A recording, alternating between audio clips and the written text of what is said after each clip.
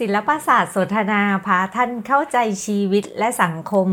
สวัสดีค่ะยินดีต้อนรับทุกท่านนะคะเข้าสู่รายการศิลปศาสตร์สนทนาซึ่งรายการศิลปศาสตร์สนทนานะคะจัดโดยสาขาวิชาสังคมวัฒนธรรมและการพัฒนามนุษย์คณะศิลปศาสตร์มหาวิทยาลัยสงขลานครินทร์ออกอากาศค่ะทุกวันพุธที่1และวันพุธที่3ของเดือนนะคะในเวลา 11:30 นาทีถึงเวลา 12 นาฬิกาค่ะและก็ท่านผู้ชมผู้ฟังค่ะสามารถรับชมรับฟังย้อนหลังได้นะคะทาง YouTube แล้วก็ทาง Facebook ค่ะในชื่อศิลปศาสตร์สนทนาค่ะสำหรับวันนี้นะคะดิฉันอภิชยาแก้วอุทัยรับหน้าที่เป็นผู้ดำเนินรายการค่ะท่านผู้ชมผู้ฟังคะในเดือนสิงหาคมนี้นะคะเป็นเดือนที่มีวันสำคัญยิ่งทางพระพุทธศาสนาอยู่2วันด้วยกันค่ะนั่นก็คือวันอาสาฬหบูชาและก็วันเข้าพรรษานั่นเองนะคะซึ่งทั้ง2วันนี้ค่ะก็เป็นวันที่สำคัญมากต่อพุทธศาสนิกชนทุกคนนะคะแล้วก็ใน EP นี้ค่ะเราก็ได้รับเกียรตินะคะจากแขกรับเชิญของเรานะคะนั่นก็คืออาจารย์ดร.เฉลิมวุฒิวิจิตรสวัสดีค่ะอาจารย์สวัสดีครับค่ะอาจารย์เฉลิมวุฒินะคะก็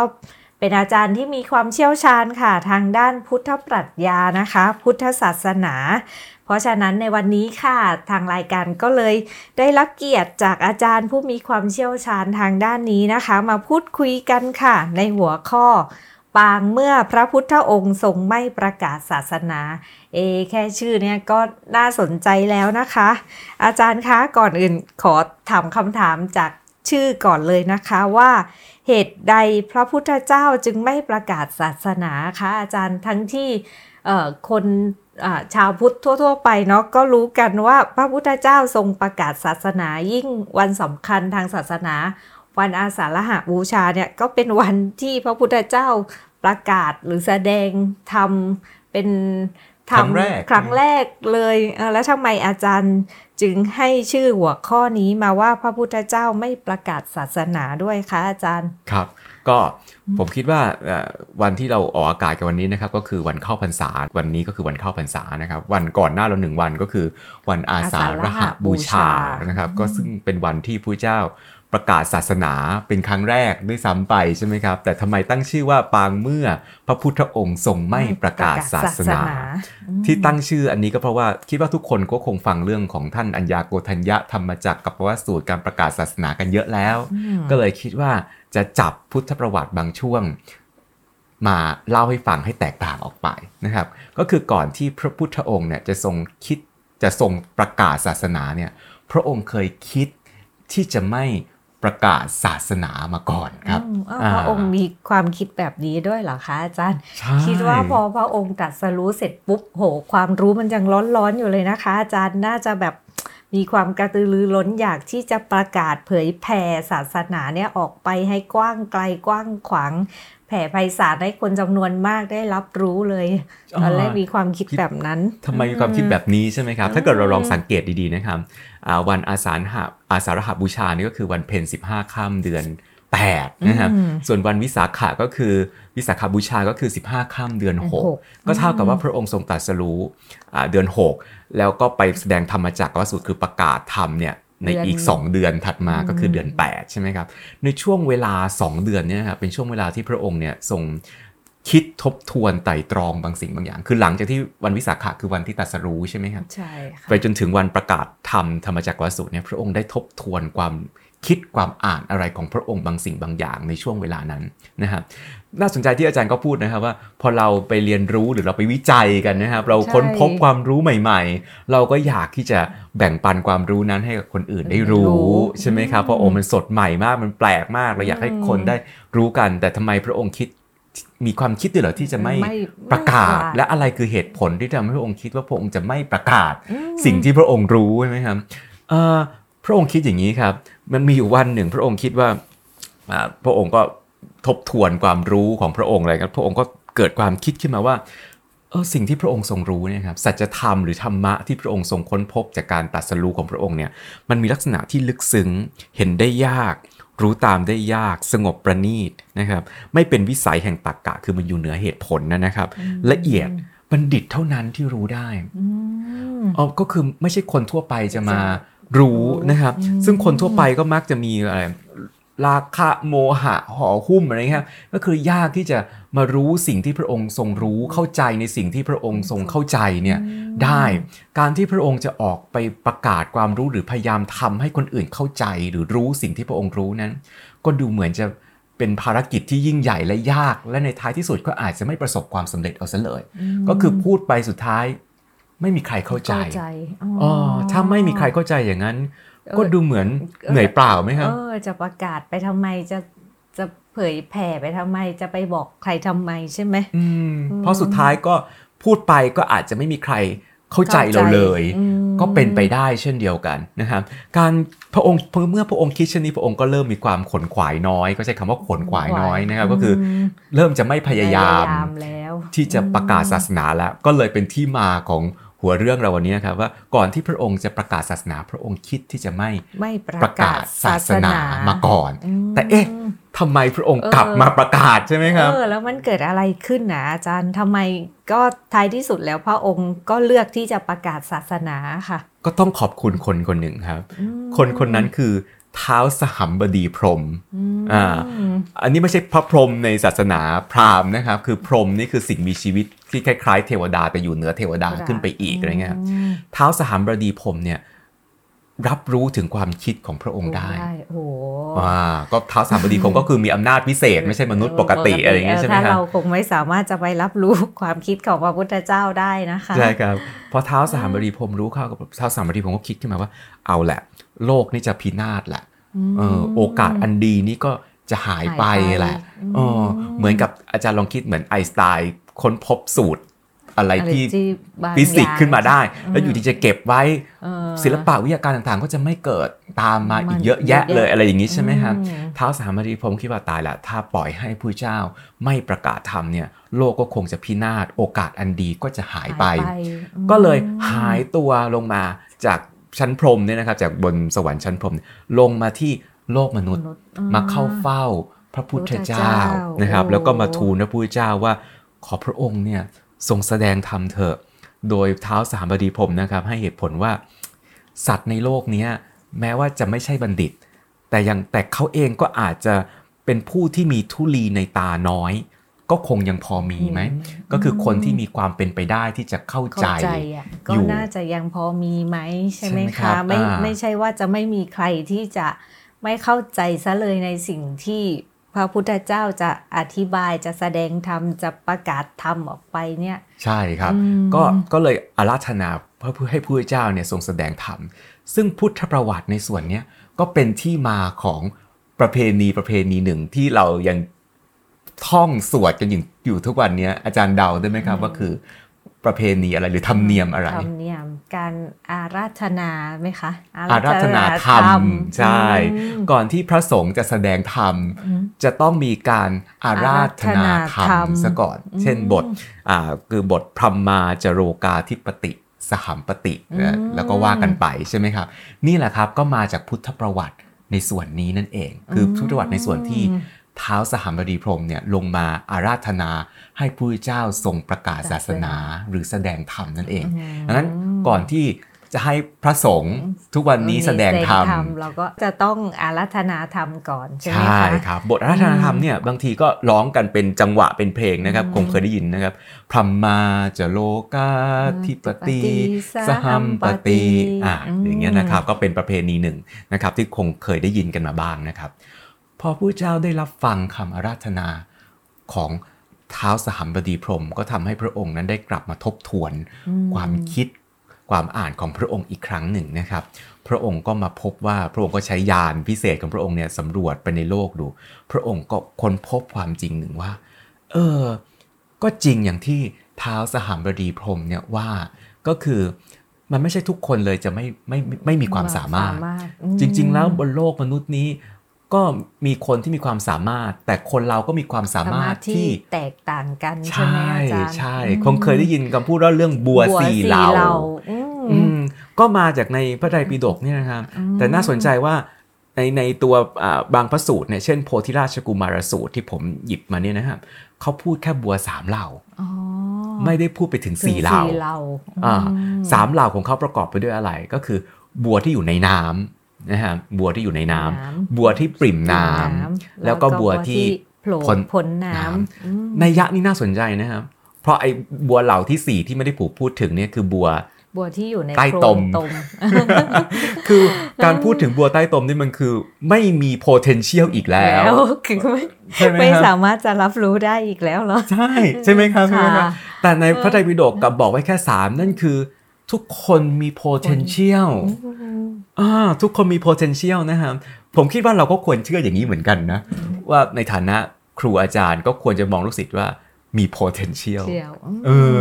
อาจจะแบบว่าเร็วบ้างช้าบ้างใช่ไหมคะแต่ละคนบางคนเนี่ยเราอาจจะอธิบายอะไรไปปุ๊บก็สามารถที่จะเข้าใจได้เลยในเวลาอันรวดเร็วแต่สำหรับบางคนอาจจะต้องพยายามหน่อยค่ะซ้ำแล้วซ้ำอีกเขาจึงจะสามารถเข้าใจในสิ่งที่เราอธิบายได้ใช่ก็อาจจะต้องใช้วิธีที่ต่างกันอันนี้ก็เป็นการเตือนสติอาจารย์หรือครูในโรงเรียนและมหาวิทยาลัยด้วยเหมือนกันว่าเครื่องมือเดียวเนี่ยอาจจะไม่ได้ทำให้คนเข้าใจได้พร้อมๆกันครูอาจจะต้องเข้าใจลูกศิษย์มากขึ้นว่าไม่เท่ากันก็ต้องใช้เครื่องมือที่ต่างกันในการทำความพยายามให้เขารู้เช่นเดียวกันนะครับพระเจ้าก็ตระหนักดีว่าในการสอนก็คงไม่ใช่เรื่องง่ายมันไม่ได้ง่ายขึ้นไปกว่าเดิมสักเท่าไหร่หรอกมันต้องมีความละเอียดอ่อนในการเผยแพร่ธรรมหรือประกาศธรรมแต่ที่พระองค์ยังจะทำต่อไปก็อาจจะเป็นเพราะด้วยพระองค์ทรงมีความเมตตากรุณาต่อสัตว์โลกนั่นเองนะครับก็เลยยังยืนหยัดที่จะประกาศธรรมออกไปและมองเห็นถึง potential ว่าเป็นไปได้นะทุกคนเลยนะที่จะสามารถบรรลุธรรมได้แต่มันจะง่ายจะยากก็อีกเรื่องหนึ่งนั่นเองครับเมื่อพระองค์คิดได้อย่างนี้แล้วพระองค์ก็กลับไปพูดกับท้าวสหัมบดีพรหมนะครับว่าพรหมสัตว์เหล่าใดมีโสตประสาทจงปล่อยศรัทธามาเถิดเราไม่ได้ปิดประตูอมตะธรรมสำหรับสัตว์เหล่านั้นแต่เรารู้สึกว่าเป็นการยากลำบากจึงไม่คิดจะแสดงธรรมอันประณีตที่เราคล่องแคล่วในหมู่มนุษย์ประโยคนี้กำลังจะบอกอะไรพระองค์บอกว่า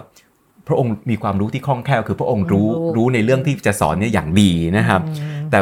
ก็รู้สึกว่ายากลำบากแหละที่จะสอนเพราะมันเป็นเรื่องที่ยากนะครับแต่ในท้ายสุดพระองค์ก็จะไม่ปิดโอกาสใครแหละพระองค์จะให้โอกาสนั้นแต่คนที่จะมารับโอกาสนั้นคือคนที่จะมาเรียนกับพระองค์นั้นสิ่งแรกที่พระองค์จะขอเลยก็คือปล่อยศรัทธาออกมาคือนักเรียนหรือศิษย์ที่จะเข้ามานั้นจงปล่อยศรัทธาออกมาเมื่อจะเข้ามาหาพระองค์ครับอาจารย์ตรงนี้สงสัยค่ะว่าในเมื่อพุทธศาสนาเนี่ยมันเป็นศาสนาแห่งปัญญาเนาะแล้วทำไมพระองค์จึงเรียกร้องให้ปล่อยศรัทธาออกมาเป็นอันดับแรกอะคะอันนี้มันเพราะอะไรอะอาจารย์ผมคิดอย่างนี้นะครับอันนี้เป็นความเข้าใจและการตีความของผมนะครับผมเข้าใจอย่างนี้ว่าในการที่เราจะจัดการเรียนการสอนกันพระเจ้าก็เป็นครูเหมือนกันเหมือนกับเราเนี่ยนะครับในการที่จะจัดการเรียนการสอนกันถ้านักศึกษาหรือลูกศิษย์เข้ามาแล้วเขาไม่เชื่อมั่นอะไรในตัวครูเลยมันก็เท่ากับปิดประตูละไม่เปิดใจแล้วมีกำแพงละพอมีกำแพงนี่ยากมากนะครับที่จะอธิบายหรือทำให้ใครสักคนเกิดความรู้ได้ดังนั้นศิษย์จะเข้ามาหาครูก็ต้องเปิดใจกันมาก่อนคือมีความเชื่อมั่นความศรัทธาความเชื่อมั่นในตัวครูก่อนใช่ไหมถึงเลือกมาหาครูใช่ไหมครับก็ต้องมีความเปิดใจในระดับหนึ่งเข้ามาแต่ขณะเดียวกันไอ้ศรัทธาหรือความเปิดใจเชื่อมั่นในตัวครูที่จะเข้ามาเนี่ยก็ไม่พุทธศาสนาไม่ได้หมายกันว่าต้องเชื่อแบบสุดจิตสุดใจเชื่อแบบทุกสิ่งทุกอย่างเชื่อแบบไม่ได้ตั้งคำถามหรือคิดอะไรเกี่ยวกับสิ่งที่เราเชื่อเลยอันนั้นก็ไม่ถูกเช่นเดียวกันครับถ้าเราลองไปดูในกาลามสูตรเนี่ยครับอาจารย์อย่าพึงเชื่อเพียงเพราะว่าคำพูดนั้นมาจากครูของเราเนี่ยผู้เจ้ากำลังเตือนนะครับผู้เจ้าก็เป็นครูของคนคนนั้นเหมือนกันนั่นเท่ากับว่าผู้เจ้ากำลังบอกว่าอย่าเพิ่งเชื่อพระองค์นะไอ้สิ่งที่พระองค์พูดไปก็อย่าเพิ่งเชื่อแบบสุดจิตสุดใจนะแต่ให้รู้จักตั้งคำถามกับพระองค์ให้ไปดูซิว่าคนอื่นจะคิดยังไงกับคำพูดหรือคำสอนของพระองค์ลองไปปฏิบัติดูก่อนไหมว่ามันเป็นจริงอย่างที่ พระองค์ทรงอธิบายหรือบอกไปหรือเปล่าใช่ดังนั้นความศรัทธาที่พระองค์เรียกร้องจึงไม่ใช่การเชื่ออย่างมืดบอดโดยไม่ตั้งคำถามขณะเดียวกันนะครับการเรียกร้องศรัทธาเนี่ยไม่ได้แปลว่าลูกศิษย์ที่จะเข้ามาเนี่ยจะต้องเชื่อมั่นหรือเปลี่ยนความคิดตัวเอง 100% แล้วถึงมาหาครูแต่พระพุทธเจ้ากลับบอกว่าเป็นตัวของตัวเองเข้ามาได้หมายความว่ายังไงในบางพระสูตรนะครับเช่นในอุทุมภริกสูตรพระองค์บอกว่าพระองค์คุยกับคนต่างศาสนาว่าพระองค์เนี่ยไม่ได้คิดที่จะมาสอนหนังสือเพื่อหาลูกศิษย์พระองค์ไม่ได้คิดมาสอนหนังสือเพื่อจะไปเปลี่ยนวิถีชีวิตแบบแผนชีวิตของใครพระองค์ไม่ได้มาสอนเพื่อจะมาแย่งลูกศิษย์ใครแต่พระองค์สอนสิ่งที่พระองค์รู้ตามความเป็นจริงถ้าอยากรู้ก็มาปฏิบัติดูมาเรียนรู้กันดูแล้วเป็นยังไงก็ค่อยว่ากันอีกทีนั่นแปลว่าการที่จะเข้ามาพระองค์ไม่ได้ทำให้เขาต้องมาสมาทานเรา 100% แต่ให้เป็นตัวของตัวเองนั่นแหละเข้ามาคุณยังมีครูคนเดิมได้คุณยังเรียนรู้แบบเดิมได้คุณยังมีความเชื่อแบบเดิมได้แล้วเข้ามาเรียนสิแล้วเรียนแล้วคุณจะเปลี่ยนหรือไม่เปลี่ยนคุณจะเชื่อไม่เชื่อจะเกิดประโยชน์หรือไม่เกิดประโยชน์ก็แล้วแต่คุณให้คุณต้องไปคิดด้วยตัวของคุณเองนะในแง่นี้ความเป็นครูในทางพุทธศาสนาที่ผมตีความนะครับครูจึงไม่ใช่แม่พิมพ์ที่ปั๊มลูกศิษย์ออกมาแต่กลับกลายเป็นครูที่เป็นชาวสวนดอกไม้ที่จะปลูกดอกไม้ที่แตกต่างหลากหลายให้งดงามในธรรมชาติที่เขาเป็นครูควรมีหน้าที่แบบนี้มากกว่าอันนี้จึงเป็นหน้าที่ของเป็นสิ่งที่เรียกว่าศรัทธาในพุทธศาสนาครับเชื่อมั่นในตัวครูนะแต่ไม่ใช่เชื่อครูโดยไม่คิดอะไรเลยแต่ต้องมีก่อนเพื่อเปิดประตูหัวใจให้เราสัมผัสใจกับใจกันได้ก่อนเป็นอันดับแรกนั่นเองครับงั้นอาจารย์คะคำนี้พอพระพุทธองค์นะได้เรียกร้องศรัทธาแล้วอะค่ะอาจารย์แล้วก็พระองค์เนี่ยค่ะคิดที่จะไปประกาศศาสนากับใครเป็นอันดับแรกอะคะอาจารย์ครับพอหลังจากที่พระองค์รับปากกับท้าวสหัมบดีพรหมแล้วว่าเอาแหละพระองค์จะประกาศธรรมใช่ไหมครับออกไปประกาศศาสนาเขาเนี่ยก็จะมีปัญหาต่อมาอีกอะว่าเราจะไปประกาศธรรมกับใครเพราะไม่มีใครรู้ว่าพระองค์ตรัสรู้เพราะพระองค์อยู่คนเดียวใช่ไหมครับรับปากจะประกาศธรรมก็ต้องไปประกาศและประกาศกับใครน่าสนใจมากครับว่าคนแรกที่พระองค์คิดถึงก็คืออาราธดาบทและอุทกดาบทซึ่งทั้งสองท่านเป็นอาจารย์ใช่ไหมของพระพุทธเจ้าใช่ครับทำไมเลือกที่จะไปประกาศกับอาจารย์เป็นอันดับแรกอาจารย์ใช่มีผู้ตีความหลายลักษณะนะครับมีอาจารย์บางท่านก็ตีความว่ามันเป็นความสัมพันธ์ที่ลึกซึ้งระหว่างครูกับลูกศิษย์ที่เคยมีความสัมพันธ์กันมาพอลูกศิษย์ได้สิ่งที่ดีๆมาแล้วก็อยากจะเอาไปแบ่งให้ครูให้ครูได้รู้เป็นคนแรกนะครับแต่ในคัมภีร์ที่ปรากฏเป็นตัวอักษรเลยเนี่ยพระพุทธเจ้าได้พูดประมาณว่าด้วยความสามารถทางปัญญาของท่านอาราธดาบทและอุทกดาบทคือมี potential สูงที่จะพึงเข้าใจในสิ่งอันลึกซึ้งนั้นได้พระพุทธเจ้าก็จึงเลือกที่จะไปบอกกับท่านอาราธดาบทและอุทกดาบทเป็นท่านแรกแต่ก็ปรากฏว่าไม่สำเร็จเพราะว่าท่านอาราธดาบทแล้วก็อุทกดาบทเนี่ยได้เสียชีวิตไปแล้วโอ้โหเป็นที่น่าเสียดายมากเลยอาจารย์ใช่ครับก็เลยไม่ได้ไปบอกอาจารย์อดีตอาจารย์ของตัวเองนะครับผู้เจ้าก็เลยคิดต่อไปว่าแล้วเราจะเอาธรรมอันลึกซึ้งเนี่ยไปบอกใครดีเพราะคนที่มี potential สูงสุดได้จากไปแล้วลำดับต่อไปจะเป็นใครจะคิดถึงใครดีก็เลยคิดถึงลูกศิษย์อดีตลูกศิษย์ของตัวเองนั่นก็คือปัญจวัคคีย์ทั้ง5นั่นเองนะครับปัญจวัคคีย์ทั้ง5เนี่ยไม่ใช่อยู่ดีจะมาปรากฏในพุทธประวัติโดยไม่มีที่มาที่ไปนะครับปัญจวัคคีย์ทั้ง5เนี่ยเคยพบกับพระพุทธเจ้ามาแล้วในช่วงที่พระองค์ทรงแสวงหาทางบรรลุธรรมในช่วงแรกคือหลังจากที่ท่านพระพุทธเจ้าเนี่ยออกจากวังใช่ไหมครับไปเรียนรู้กับท่านอาราธดาบทและอุทกดาบทแล้วก็คิดว่าวิธีการของอาจารย์ทั้งสองเนี่ยไม่สามารถนำไปสู่ตรัสรู้ได้ก็จึงเปลี่ยนวิธีถัดมาที่พระองค์ทรงเลือกใช้คือการทรมานตนบำเพ็ญทุกขกิริยานั่นเองที่เราคงเคยเห็นพระพุทธรูปที่มีกระดูกแห้งผอมใช่เลยครับในช่วงเวลานั้นน่ะเป็นช่วงเวลาที่พระองค์ได้รู้จักกับ ปัญจวัคคีย์ทั้ง5ครับเพราะปัญจวัคคีย์ได้เข้ามาอุปถากดูแลพระองค์ในช่วงเวลานั้นนะครับก็ดูแลกันนานพอสมควรเลยทีเดียวพระองค์ถึงผอมขนาดนั้นนะครับเมื่อพระองค์ใช้วิธีนี้ไปเรื่อยก็ปรากฏว่าพระองค์ก็ไม่บรรลุธรรมสักทีวิธีบำเพ็ญทุกขกริยาเนี่ยครับก็ไม่สามารถนำไปสู่การบรรลุธรรมได้สักทีเมื่อเป็นดังนี้พระองค์ก็จึงเลิกใช้วิธีบำเพ็ญทุกขกริยาพอปัญจวัคคีย์เห็นเช่นนั้นก็คิดว่าพระองค์ละความพยายามแล้วก็เลยตีตัวออกห่างไปแล้วก็จากกันไปพระเจ้าก็อยู่เพียงพระองค์เดียวแล้วก็ค้นหาวิธีที่เรียกว่าทางสายกลางจนเจอและพระองค์ก็ตรัสรู้อนุตตรสัมมาสัมโพธิญาณนั่นเองนะครับอันนี้คือการรู้จักกันมาก่อนแล้วในแง่นี้พระพุทธเจ้าก็คิดถึงปัญจวัคคีย์โดยให้เหตุผลว่าเพราะเขาเป็นผู้มีบุญคุณเพราะเขาเคยดูแลพระพุทธองค์ตอนที่บำเพ็ญตนมาก่อนนั่นเองในการเลือกอาราธดาบทและอุทกดาบทนั้นพระองค์ทรงใช้เหตุผลเรื่องความสามารถทางสติปัญญาแต่พอเลือกปัญจวัคคีย์พระองค์กลับใช้เหตุผลในเรื่องของบุญคุณที่เคยดูแลกันมาพระองค์จึงตัดสินใจเลือกที่จะไปแสดงธรรมครั้งแรกกับอดีตลูกศิษย์ที่เคยดูแลนั่นเองนะครับก็พระองค์ก็สำรวจใช้ยานสำรวจว่าแล้วอยู่ที่ไหนกันนะ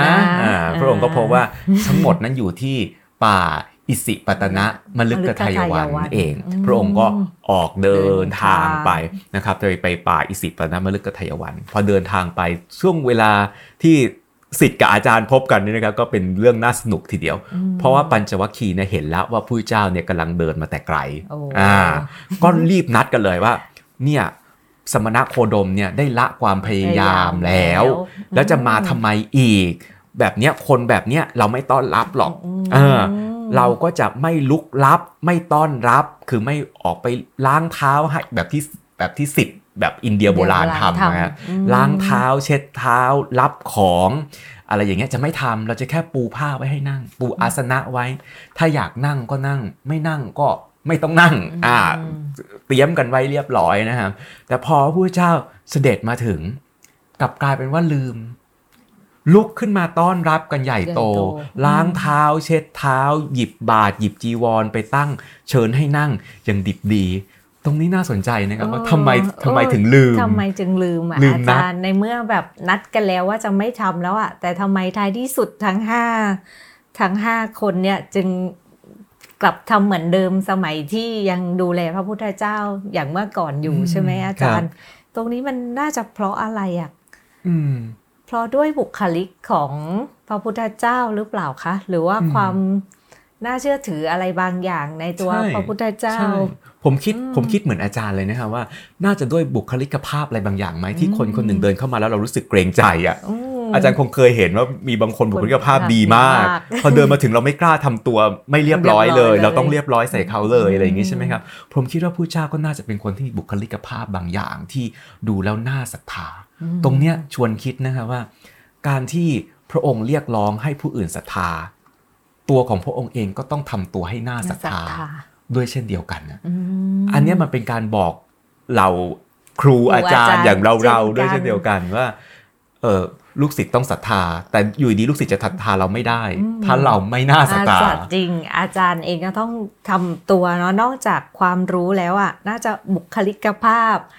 ความเมตตาอะไรต่างๆที่มีต่อศิษย์สิ่งเหล่านี้มันจะช่วยให้อาจารย์มีความน่าศรัทธาเนาะในตัวลูกศิษย์ค่ะคือเหมือนอาจารย์เองก็ต้องทำตัวเองให้เป็นผู้ที่มีความน่าศรัทธาเช่นกันถ้าอยากให้คนอื่นหรือโดยเฉพาะลูกศิษย์เนี่ยศรัทธาเราค่ะครับพอเราน่าศรัทธาลูกศิษย์เกิดศรัทธาการจัดการเรียนการสอนต่างๆมันก็จะง่ายขึ้นเพราะมันเปิดหัวใจของทั้งคู่เอาไว้แล้วใช่ไหมครับเพราะเช่นเดียวกันผมตั้งข้อสังเกตว่าพระพุทธเจ้าก็คงเป็นคนที่มีบุคลิกบางอย่างที่น่าศรัทธาอะไรบางอย่างก็เลยทำให้ปัญจวัคคีย์ทั้ง5ลืมไปว่าต้องทำอะไรอะไรอย่างนี้ใช่ไหมครับเสร็จแล้วก็เอาแหละก็ดูแลเรียบร้อยพระพุทธเจ้าก็บอกว่าพระพุทธเจ้าก็นั่งเรียบร้อยนะครับก็บอกว่าฉันจะแสดงธรรมให้ฟังแล้วแหละเพราะฉันไปพบความจริงบรรลุอรหันต์มาแล้วจะแสดงธรรมให้ปัญจวัคคีย์ฟังปัญจวัคคีย์ก็บอกว่าไม่ฟังเพราะว่าท่านนะบำเพ็ญตนก็ละความพยายามไปแล้วจะมาสอนอะไรอีกล่ะอย่างเงี้ยก็จะไม่ฟังผู้เจ้าก็บอกว่าฟังเถอะปัญจวัคคีย์ก็บอกไม่ฟังทำกันอย่างแค่3 รอบนะครับไม่ฟังอยู่3 รอบจนผู้เจ้าพูดว่าฉันเคยพูดไหมล่ะว่าฉันบรรลุอรหันต์ ที่ผ่านมาฉันไม่เคยพูดใช่ไหมปัญจวัคคีย์บอกว่าพระองค์ไม่เคยพูดแต่วันนี้ฉันพูดนะว่าฉันบรรลุอรหันต์ปัญจวัคคีย์ก็สะกิดใจขึ้นมาจริงว่าก็ควรจะต้องฟังอะไรบางอย่างที่พระองค์พูดไหมนะครับแล้วก็ตั้งใจที่จะฟังพระพุทธเจ้าพูดพอพระพุทธเจ้าแสดงธรรมซึ่งวันนั้นก็คือแสดงเรื่องอริยสัจสี่นั่นเองนะครับเรื่องทางสายกลางซึ่งทุกคนก็คงจะได้เคยฟังกันเรียบร้อยแล้วนะครับพอฟังจบท่านอัญญาโกฏัญญะก็บรรลุธรรมนั่นเองนะครับแต่ภาพตรงนี้น่าสนใจนะครับบางทีอาจารย์อย่างเราก็มักถือตัวว่าลูกศิษย์ต้องเป็นผู้ไปหาไปของอให้เราสอนแต่น่าสังเกตไหมครับว่าในเหตุการณ์นี้พระพุทธเจ้าเป็นคนไปหาลูกศิษย์เองแล้วก็ง้อให้เขาฟังด้วยบางทีอาจารย์ก็จะถือตัวให้มากนักเหมือนกันนะครับอย่าไปคิดว่าต้องมีคนมาง้อเราบางทีเราอาจจะต้องง้อลูกศิษย์เป็นเหมือนกันต้องรู้จังหวะจะโคนให้ดีอยู่เหมือนกันว่าเวลาไหนนะที่เราควรไปง้อเขาและเวลาไหนนะที่เขาจะต้องมาง้อเรามันเป็นศิลปะและเทคนิคที่น่าสนใจทีเดียวนะครับในวันนั้นพระองค์ก็ประกาศธรรมที่เราเรียกว่าธรรมจักรกับวัฏฏนสูตรนั่นเองนะครับการประกาศธรรมครั้งแรกจึงได้เกิดขึ้นแล้วในวันนั้นพุทธศาสนาก็เริ่มเกิดขึ้นในวันนั้นและวันนั้นก็เป็นวันที่พระพุทธพระธรรมและพระสงฆ์ที่เรียกว่าพระรัตนตรัยได้เกิดขึ้นนั่นเองครับโหค่ะอาจารย์วันนี้ก็เต็มอิ่มมากเลยเนาะอาจารย์ทั้งเรื่องของพุทธประวัติต่างๆนะคะว่าตั้งแต่ว่าเหตุใดจึงได้ตั้งชื่อว่าพระองค์เนี่ยทรงไม่ประกาศศาสนาเนาะเราก็ได้รู้ที่มาที่ไปทุกอย่างแล้วนะคะแล้วก็การที่พระองค์ก็ขอให้เปิดใจก็คือเปิดศรัทธาเนี่ยค่ะเป็นอันดับแรกเนาะเพื่อที่จะ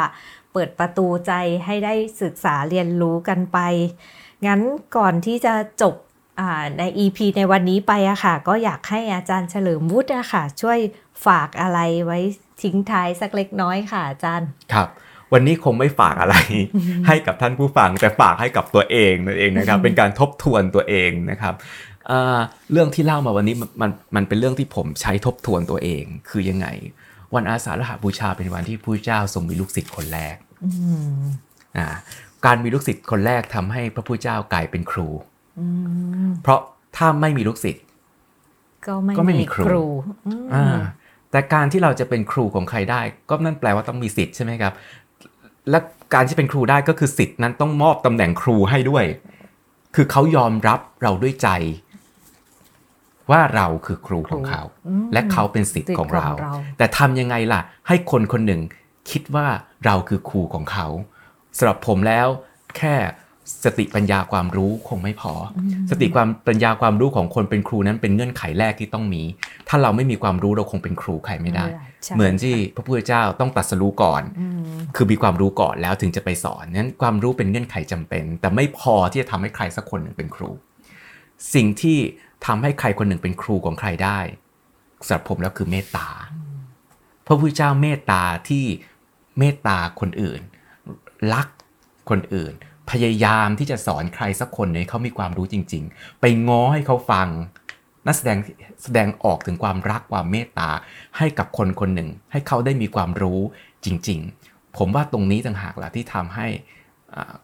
คนคนหนึ่งกลายมาเป็นครูพอเราทำอย่างนี้ปุ๊บคนที่รับเขาก็รู้สึกกับเราว่าเราเป็นครูเขารู้สึกว่าเราเป็นกัลยาณมิตรของเขานะครับดังนั้นเมตตาจึงเป็นเงื่อนไขสำคัญแต่เมตตาไม่ได้แปลว่าห้ามดุสำหรับผมนะครับเมตตาไม่ได้แปลว่าห้ามดุนักศึกษาเมตตาไม่ได้แปลว่าห้ามลงโทษนักศึกษาแต่เราต้องดุและลงโทษไปพร้อมๆกับการแสดงออกถึงความเป็นกัลยาณมิตรและความเมตตาที่มีต่อเขา